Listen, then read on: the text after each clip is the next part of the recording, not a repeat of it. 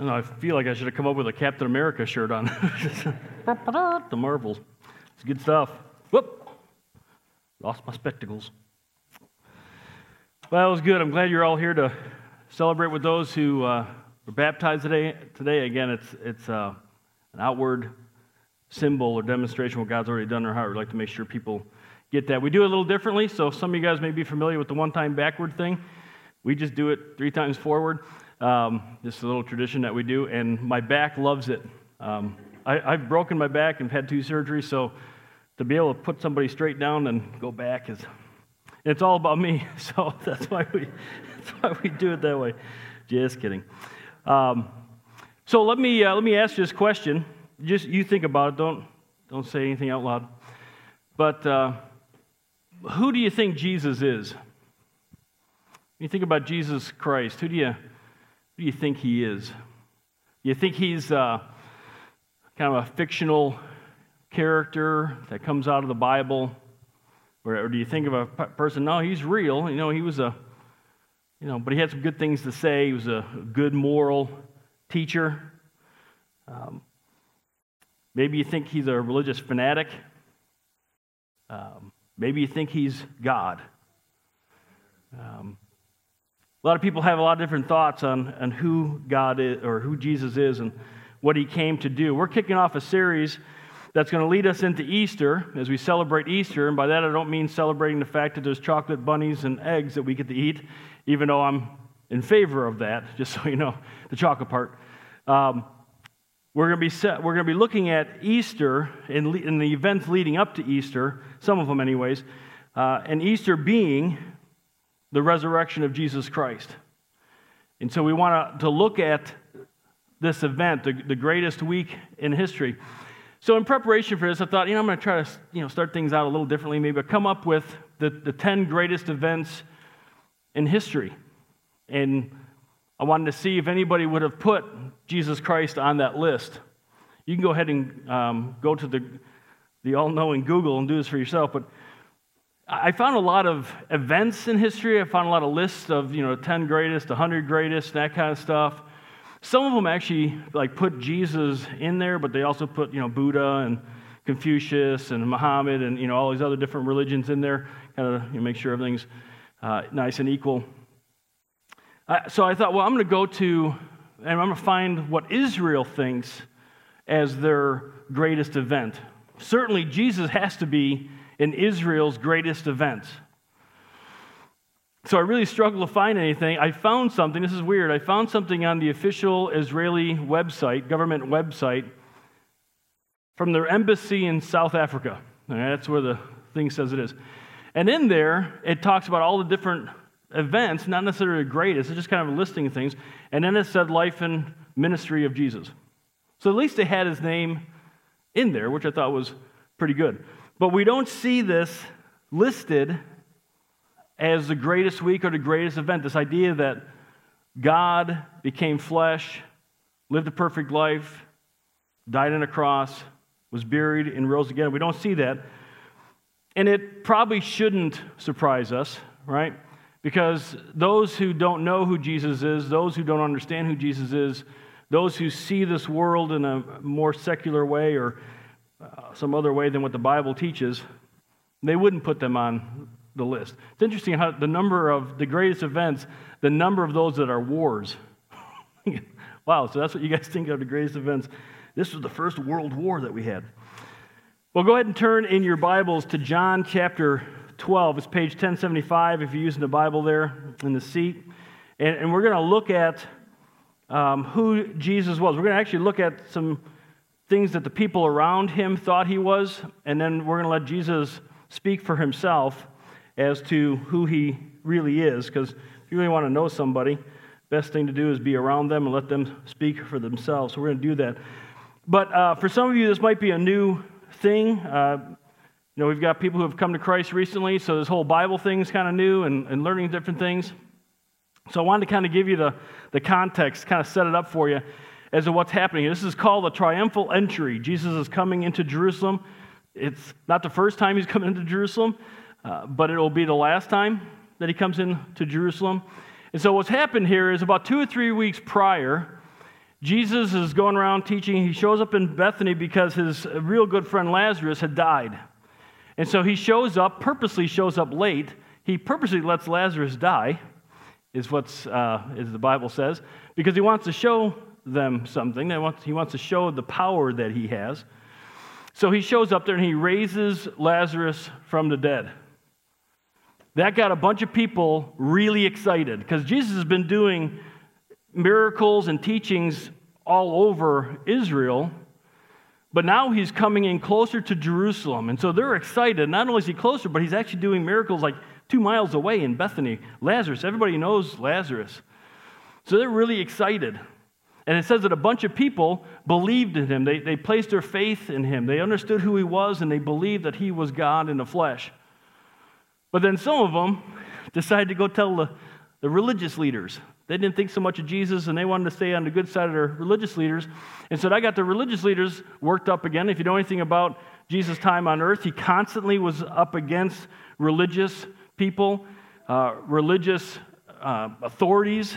He was constantly going up against them because they kept thinking that religion was the way to get to God. And he says, no, I'm the way to God. A relationship with me is the way to God. And so he always was, combating them. So the religious leaders decide, hey, we're going to kill Jesus.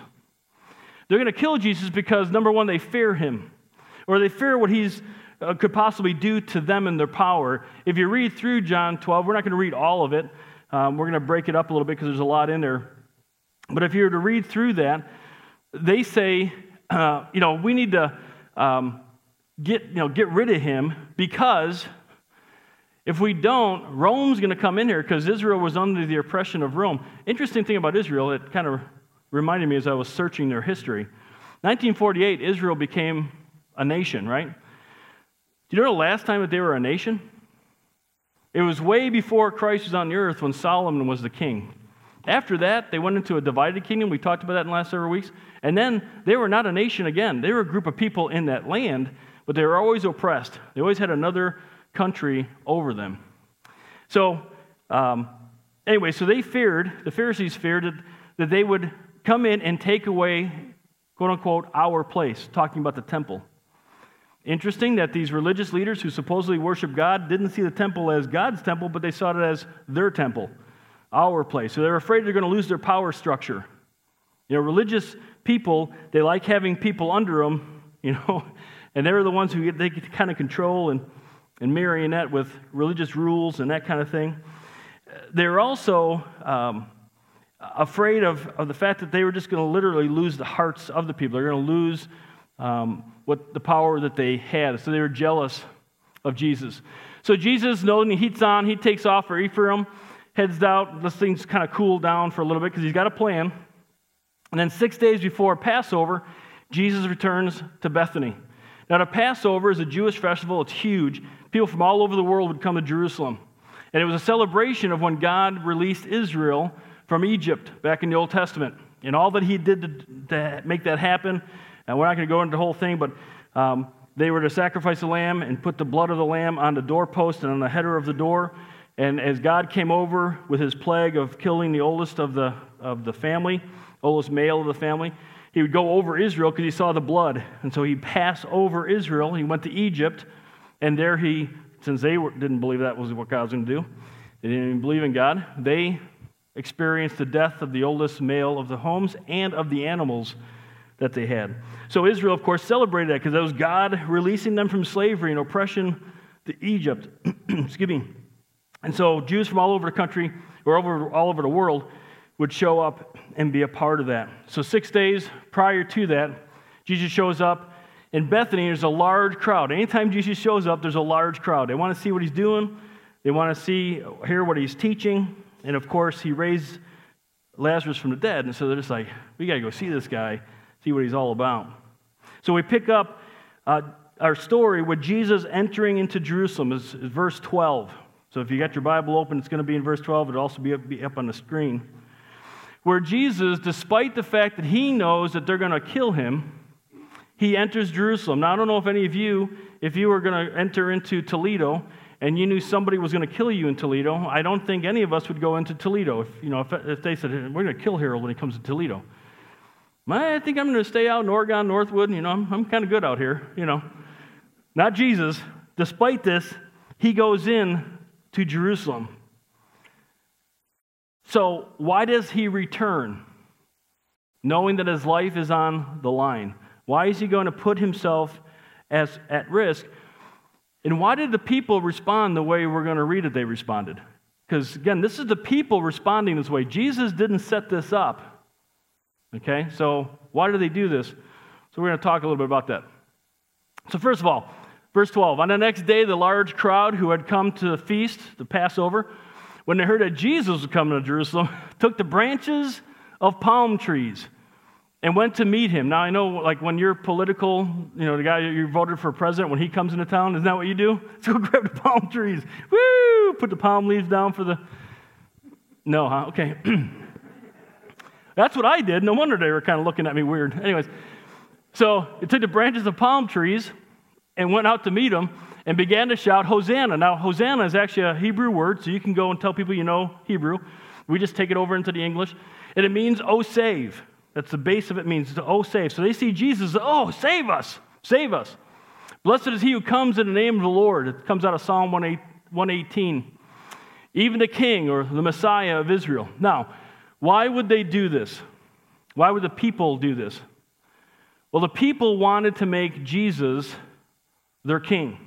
If you're familiar with the Gospels, if you're familiar with Jesus and what's going on in the first century, the Jewish people, like I said, were under oppression by Rome. So they couldn't do anything that they wanted to do. Rome was over them.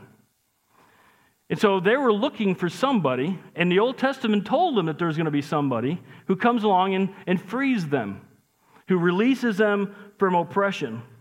And so here's Jesus. He shows up, and for 3 years, he's healing people. He's teaching with authority, like nothing like any of their religious teachers could teach. When he teaches, it's like, wow, this stuff is good stuff. He's even raising people from the dead. And most recently, he raised our buddy Lazarus from the dead. This has to be the guy. This has to be the one that the Old Testament was telling us about, this Messiah, this king who's going to come and free us. And so they're ready for it. And when they see him coming, and again, the people who saw Lazarus raised from the dead, it says that they're kind of talking this up. And so for 2 or 3 weeks, they're going around, do you guys hear what Jesus did? You hear what Jesus did? You hear what Jesus did? And people are getting all worked up. You think he might be? Yeah, I think he might be. Well, then they hear he's coming to Jerusalem. Whether he wants to be or not, they want to make him their king. They want this guy leading him. Let's continue on, because God wanted something happening from this. So it goes on. It says, Jesus, finding a young donkey, sat on it. And as it is written, going back to the Old Testament, just for those who, the translation that we use, the New American Standard Bible, when it goes in caps like that, in this day and age, you have to understand, he's not yelling at us. Everybody get that? Okay. So it's just going back to the Old Testament, not yelling at us. As it is, because some of you guys are like all offended. Whoa, why do you get so worked up about it? Fear not, daughter of Zion or Israel. Behold, your king is coming, seated on a donkey's colt. So God was going to use this opportunity to fulfill some prophecy. And it starts back in Zechariah, if you want to have a good name for a kid, Zechariah 9:9. And it said, that's what those bold letters are, that your king is going to come on a colt or on a donkey. It's kind of weird, right? Here comes Jesus on the donkey. Right? Because a king would come in on a what? A stallion, a horse, a white horse. Right? Comes on in. So they're all excited, but he gets on a donkey. And not just any donkey. This was a young donkey. So his feet are probably dragging on the ground when the little thing's wiggling in. He's dragging his feet on. This isn't a very pretty sight. Because back then, when a king came in peace, he came on a donkey. Again, we don't get all this. If we knew a king was coming in to town or a president was coming into town in peace, maybe he's driving a Chevette or a something small car. I don't know. I'm trying to make it our day, and it's just not working. I'm going to move on. So he comes in on this donkey. Zechariah said this 520 years before Jesus ever came. So God's trying to get the Israelites of his day to understand, hey, listen, this is the guy that I'm talking about. Then you have Daniel 9. Now this is written not quite 500 years prior to. And what Daniel says, he's in captivity. Now, if you haven't been here the last several weeks, we've been talking about some things that happened back in the Old Testament during the time that Israel was in captivity. And so we were in Nehemiah last week. Nehemiah was told by King Artaxerxes from the Persian kingdom, he said, hey, you go back and you can go ahead and rebuild Jerusalem. Prior to that, Daniel, who's also in captivity, he writes down that, hey, there's going to be a decree from one of the kings who's going to say you can go back and rebuild Jerusalem. And when it happens, it's going to be 483 years from that decree that your king is going to ride into Jerusalem. Their calendar is different than our calendar. It's like 360 years, and you can do the math. I'm not going to get into it. But anyways, 483 years from the decree that Nehemiah got in Nehemiah chapter 1 to when Jesus came into Jerusalem was 483 years. That's crazy. But again, he's wanting them to understand that this is the king that you guys have been waiting for. May not be exactly what you think he is, but because he is, you need to listen to him. You need to understand what he's saying. Don't come at him with what you think he should be. Don't come at him with what you want him to be. Come at him with, who is he? Who does he say he is? But here's the problem. The people didn't understand, including his own disciples. Look at this. These things his disciples did not understand at first. But when Jesus was glorified, so after his resurrection, and you can read in Luke 23, then they remembered that these things were written of him and that they had done these things to him. So after his resurrection, Jesus shows up, and we're going to talk more about that after Easter. We're going to have a series or a Sunday where we talk about what happened after Easter. Everyone goes, oh, Easter, Jesus rose from the dead. And it's kind of like crickets. What happened afterwards, right? So we're going to talk a little bit about that. Anyways, so Jesus shows up, give you a taste of this. So he shows up, and then he tells them again, everything he's taught for 3 years, basically, he goes over, summarizes it again, and they're like, oh, you're God. Oh, I get it. That's everything. And then they took off from there and changed the world, even though, of course, it's not part of the greatest events of history. Well, let me just give you a quick summary, and then we're going to move on to some other verses. So John goes on, and he tells us that those who saw Lazarus raised from the dead, they're the ones who's getting all this stuff worked up. They get the ball rolling. The religious leaders are ticked off. They're not only going to kill Jesus, but now they want to kill Lazarus because, well, why not? Because after all, he's the one who's raised from the dead. Then the Pharisees say at one point, they start yelling at each other. John just mentions it, but they're yelling at each other saying, you guys can't stop this. Why can't you stop Jesus? And they're yelling at each other, which is kind of weird. But he said, look, the whole world's going after him. Jealous much? The whole world's going. A little exaggeration. But the interesting thing is that John then takes that and he says, hey, by the way, there's some Greeks who came to talk to Jesus. These Greeks were non-Jewish people who were worshiping the God of Israel. So yeah, the whole world, basically, in that sense, is worshiping or coming after Jesus. So they want to know who he is. It says they want to see him, which really means they want to meet him. They want to know him. They want to have this interaction with him, find out who he is, why he's there. What we're going to read is the last public teaching that John records. There's other teaching that he does, but in John's gospel, these are the last public teaching that Jesus did. John 13 and on, the rest of that is him teaching the disciples, the 12 disciples. So we're going to read what his last words were, at least again, according to John. There's a lot in these verses, all right? So I want to read through them, and then I want to pull out 3 or 4 big points for us to jump on. So Jesus answered them, said, hey, we want to see Jesus. Taught the disciples, hey, these guys want to see you. So then Jesus answers them, answers the disciples, answers these Greek guys, answers everybody who's listening, of course. So he's going to be talking to everybody.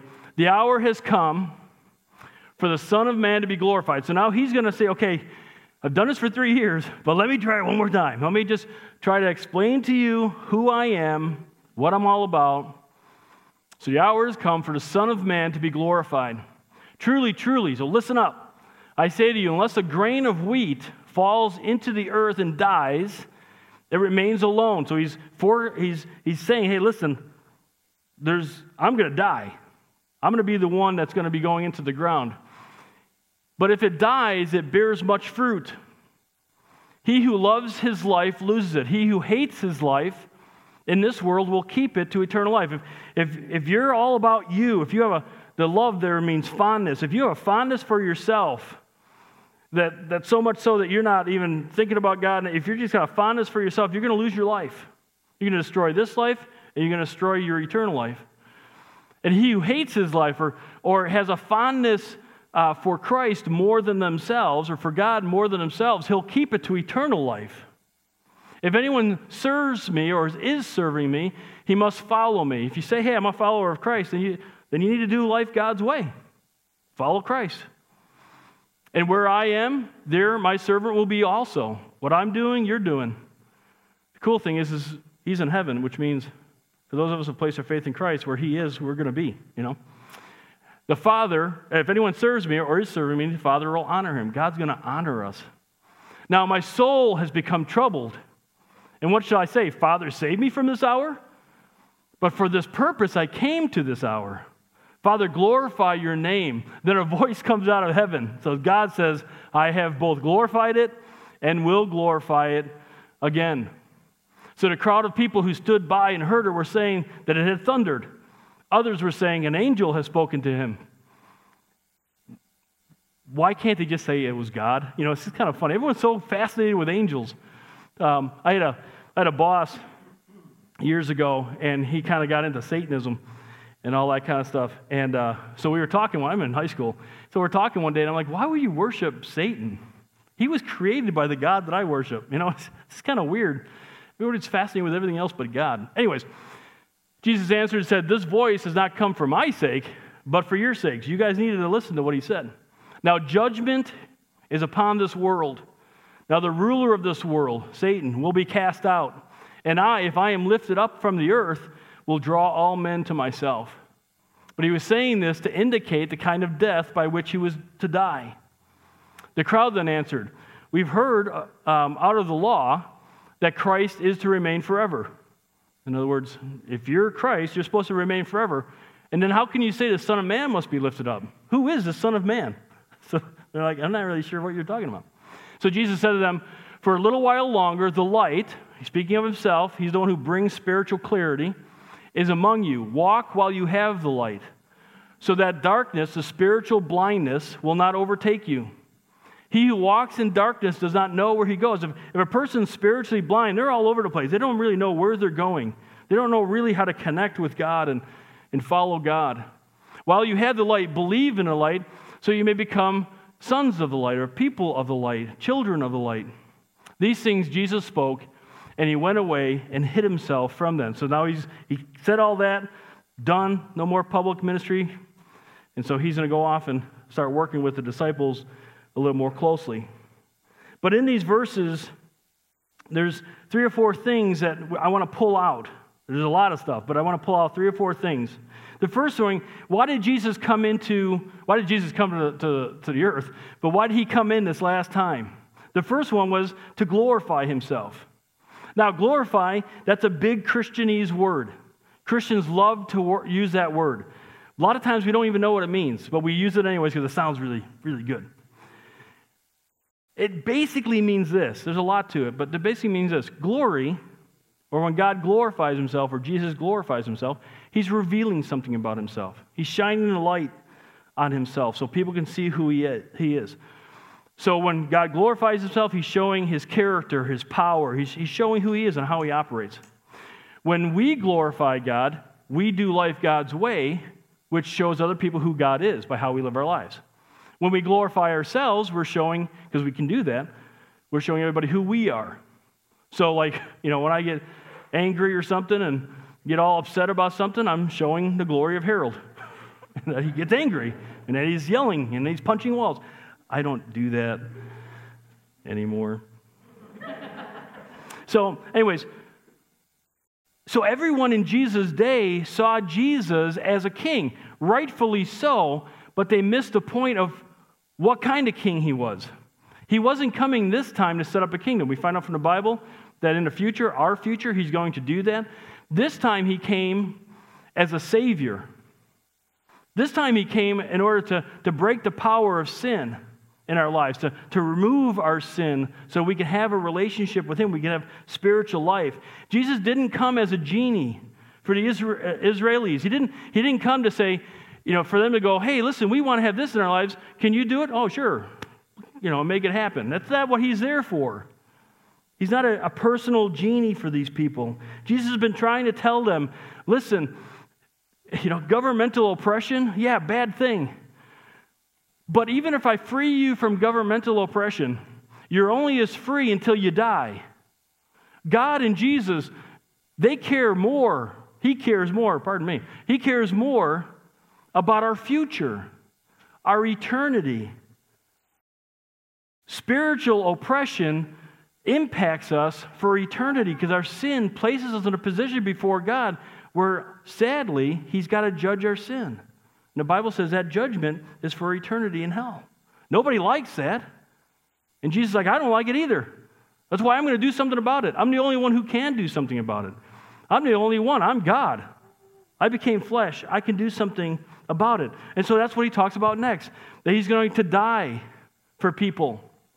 He's going to give freedom from the spiritual oppression that we feel and experience and know. For eternity, but even here on earth, he can give us the power to have our lives transformed and become more and more like Christ. We don't become perfect on this side of heaven, but we can become more and more like Christ, live more and more like him.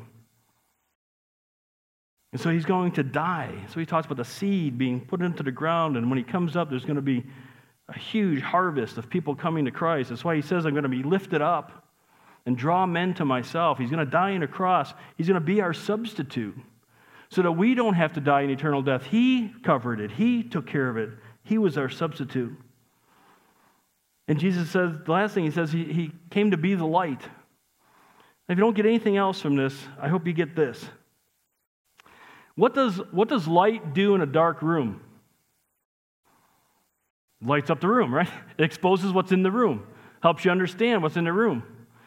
And until you go over and flip the switch, you won't know what's in that room. That's why you say if you're in darkness, you go into a dark room, you don't know what's there. You stumble around. That's why we have night lights in our house.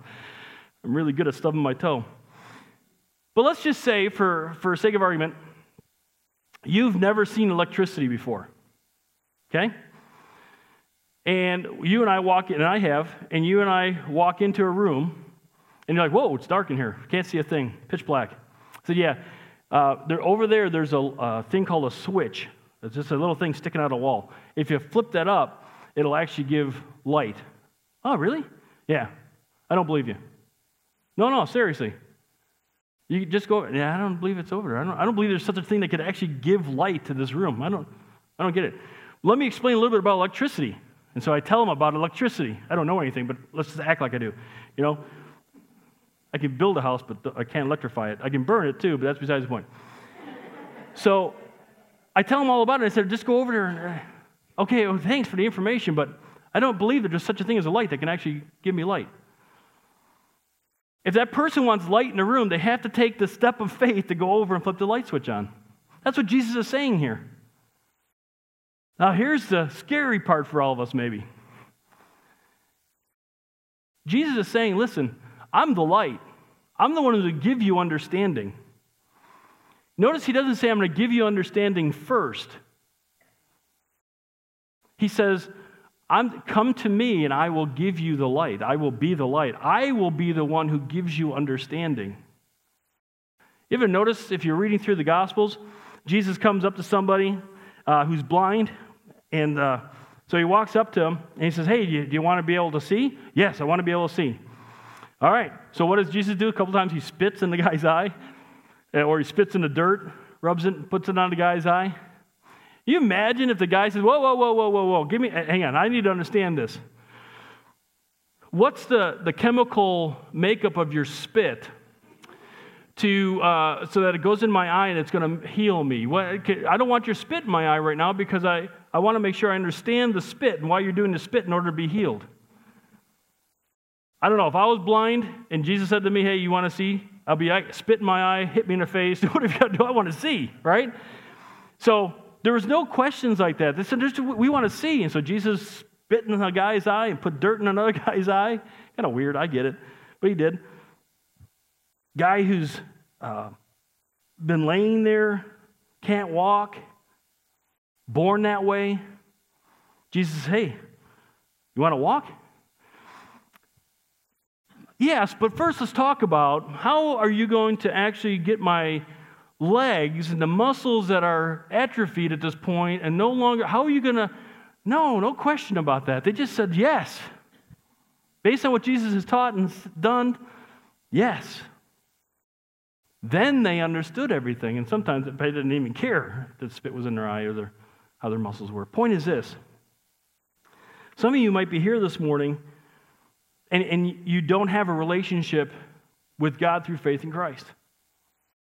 And what you're waiting for is, I want to know, you got to convince me. Well, I can give you some arguments, some really good arguments for why we believe there's a God. There's actually some debatable arguments that you can have as to why there's a God. You can't prove evolution happened. It's a theory. That's why I call it a theory of evolution, even though everyone tries to make it more than that. It's not. It's a theory. So we have a theory that God, a designer, created this world. And so, we believe that's the case. I just lost my train of thought. Oh, my word, how embarrassing. It's been a long week. This is where I test you. What did I just get done saying? Oh, serious, I just lost my train of thought. It's been theory of evolution. Yeah, toss that out. Anyways, but thank you. I appreciate that. Wow, that's so weird. He wants to be the light. All right.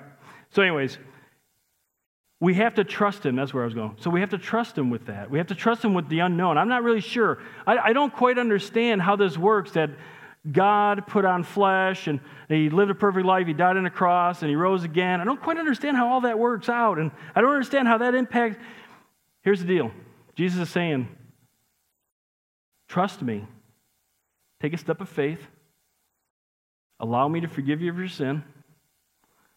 Flip the switch of faith, and now you're going to get it. Now you're going to understand it. It's not how we work as humans. But God's saying, hey, listen, trust me. Because the last thing is the fact that he came to Jerusalem that day to die for you and me. He came to die for the people then too, but he was looking ahead. He came to Jerusalem that day knowing he was going to die at the end of that week. He was God. He didn't have to die. Even if he wasn't God, he still didn't have to die, right? He could have just never gone to Jerusalem again in his life. But he didn't. He chose. He went. He died. He died for your sin, for my sin. Because the greater oppression is the oppression of sin in our lives.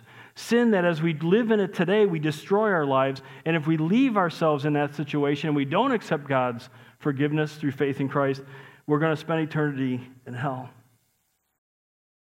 He's taken our eternal judgment on himself as the God-man, the perfect God-man, so we wouldn't have to. Well, as we close this morning, we do what we call takeaways. We like to kind of pull everything together and say, okay, what do we do with this?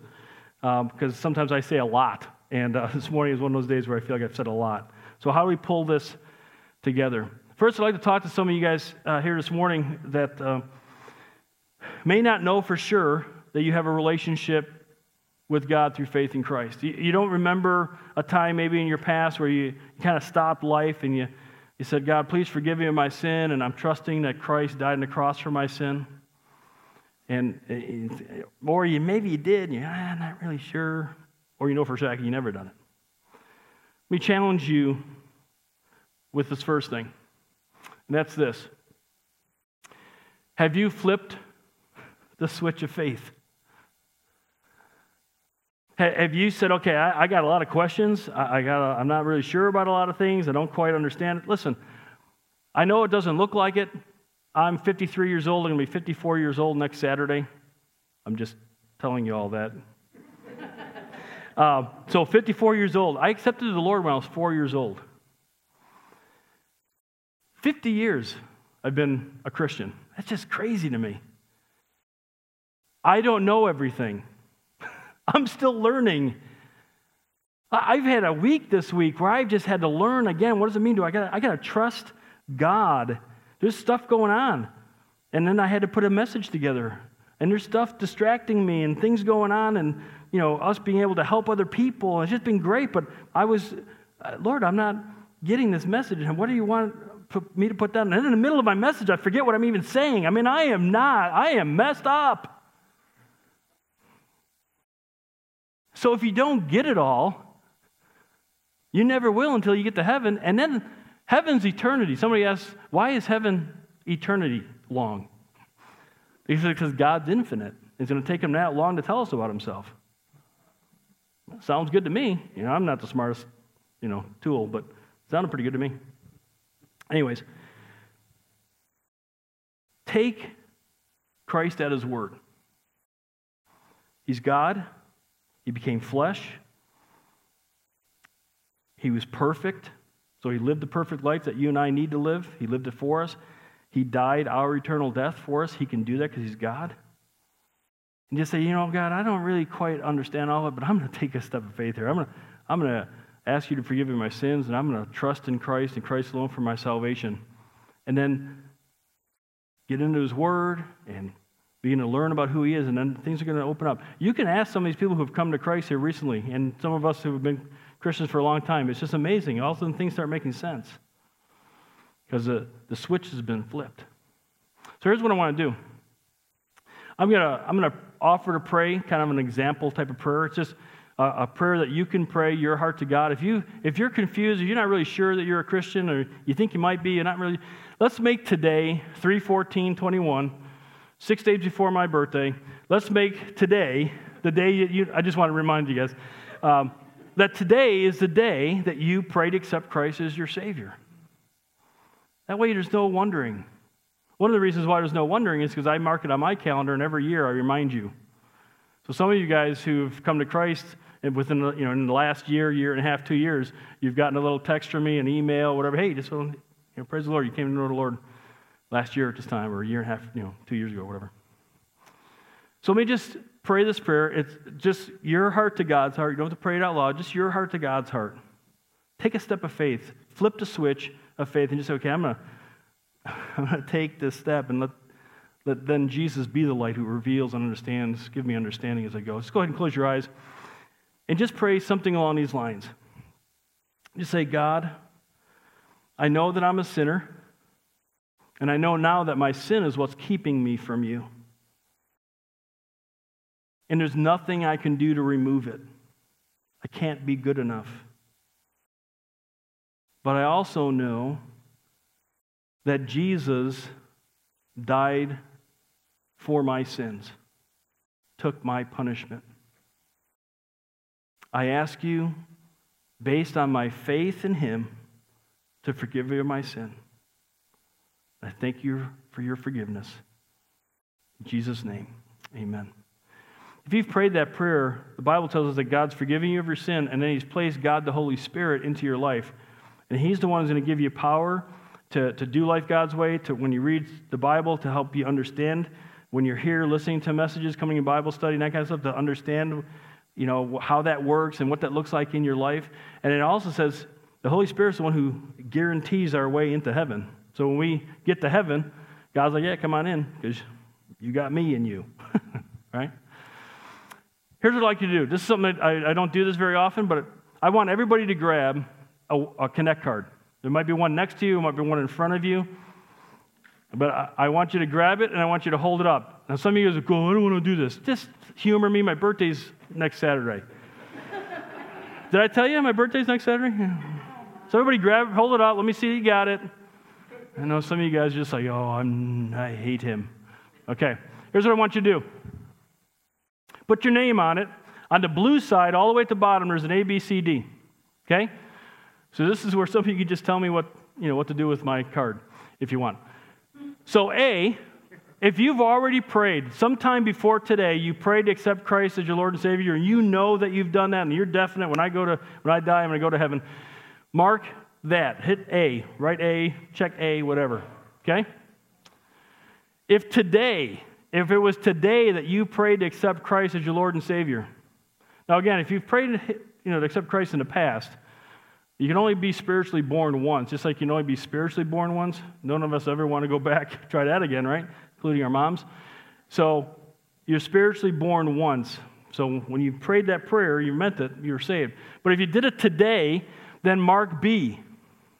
Okay? Believing today. So I prayed today to accept Christ as my Lord and Savior. If you're sitting here going, still not quite convinced, Harold, then mark C. And if you give me your phone number or your email or address, whatever, I'll send you spam. No. And you want me to contact you and set up a time that we can talk? You're considering today? Yeah, I'm kind of considering that. I'd like to talk more about it. Love to be able to do that with you. Mark that. I'll give you a text or something. We can set up a time to talk. Or D, don't have any interest in what you're talking about. Mark that. Because if you don't, okay, I'm not going to hold it over your head. That's between you and God, We'd love to have you, keep coming on Sundays, hang out with us. We have a pretty good time. And then when you've done that, as you leave this morning, go ahead and throw that in the offering bucket that's out there. And there's a couple of them. And as the band comes up, let me just close with one more challenge, and that's those of us who have placed our faith in Christ. When the disciples finally realized it and they understood who Jesus was and what he was all about and why he did what he did and all that good stuff, they went out and they changed the world. It's sad that no greatest things of history include what they had done. 12 guys go out and they give us what we have today. That's a massive, incredible job that they've done. Mission they've accomplished. We have that mission today. So if you're a follower of Christ this morning here, you and I, we have a responsibility to be praying for those who don't know Christ and sharing Christ with those people.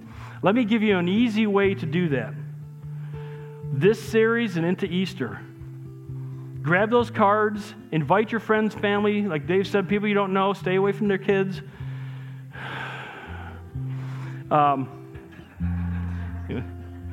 Okay. And invite people, pray for them, and attend a service with them. Maybe then attend a service on your own with your family so you can kind of have that family experience. Attend a service where you're serving. We got 3 of them, you can do all 3. But let's tell people who Christ is. Let's see more people getting baptized. In fact, we're going to probably have one scheduled next month. And so let's see more people coming to Christ. Let's see more people proclaiming that publicly and see more people's lives transformed. And when we get to heaven, to see more people that we know with us in heaven. Dave?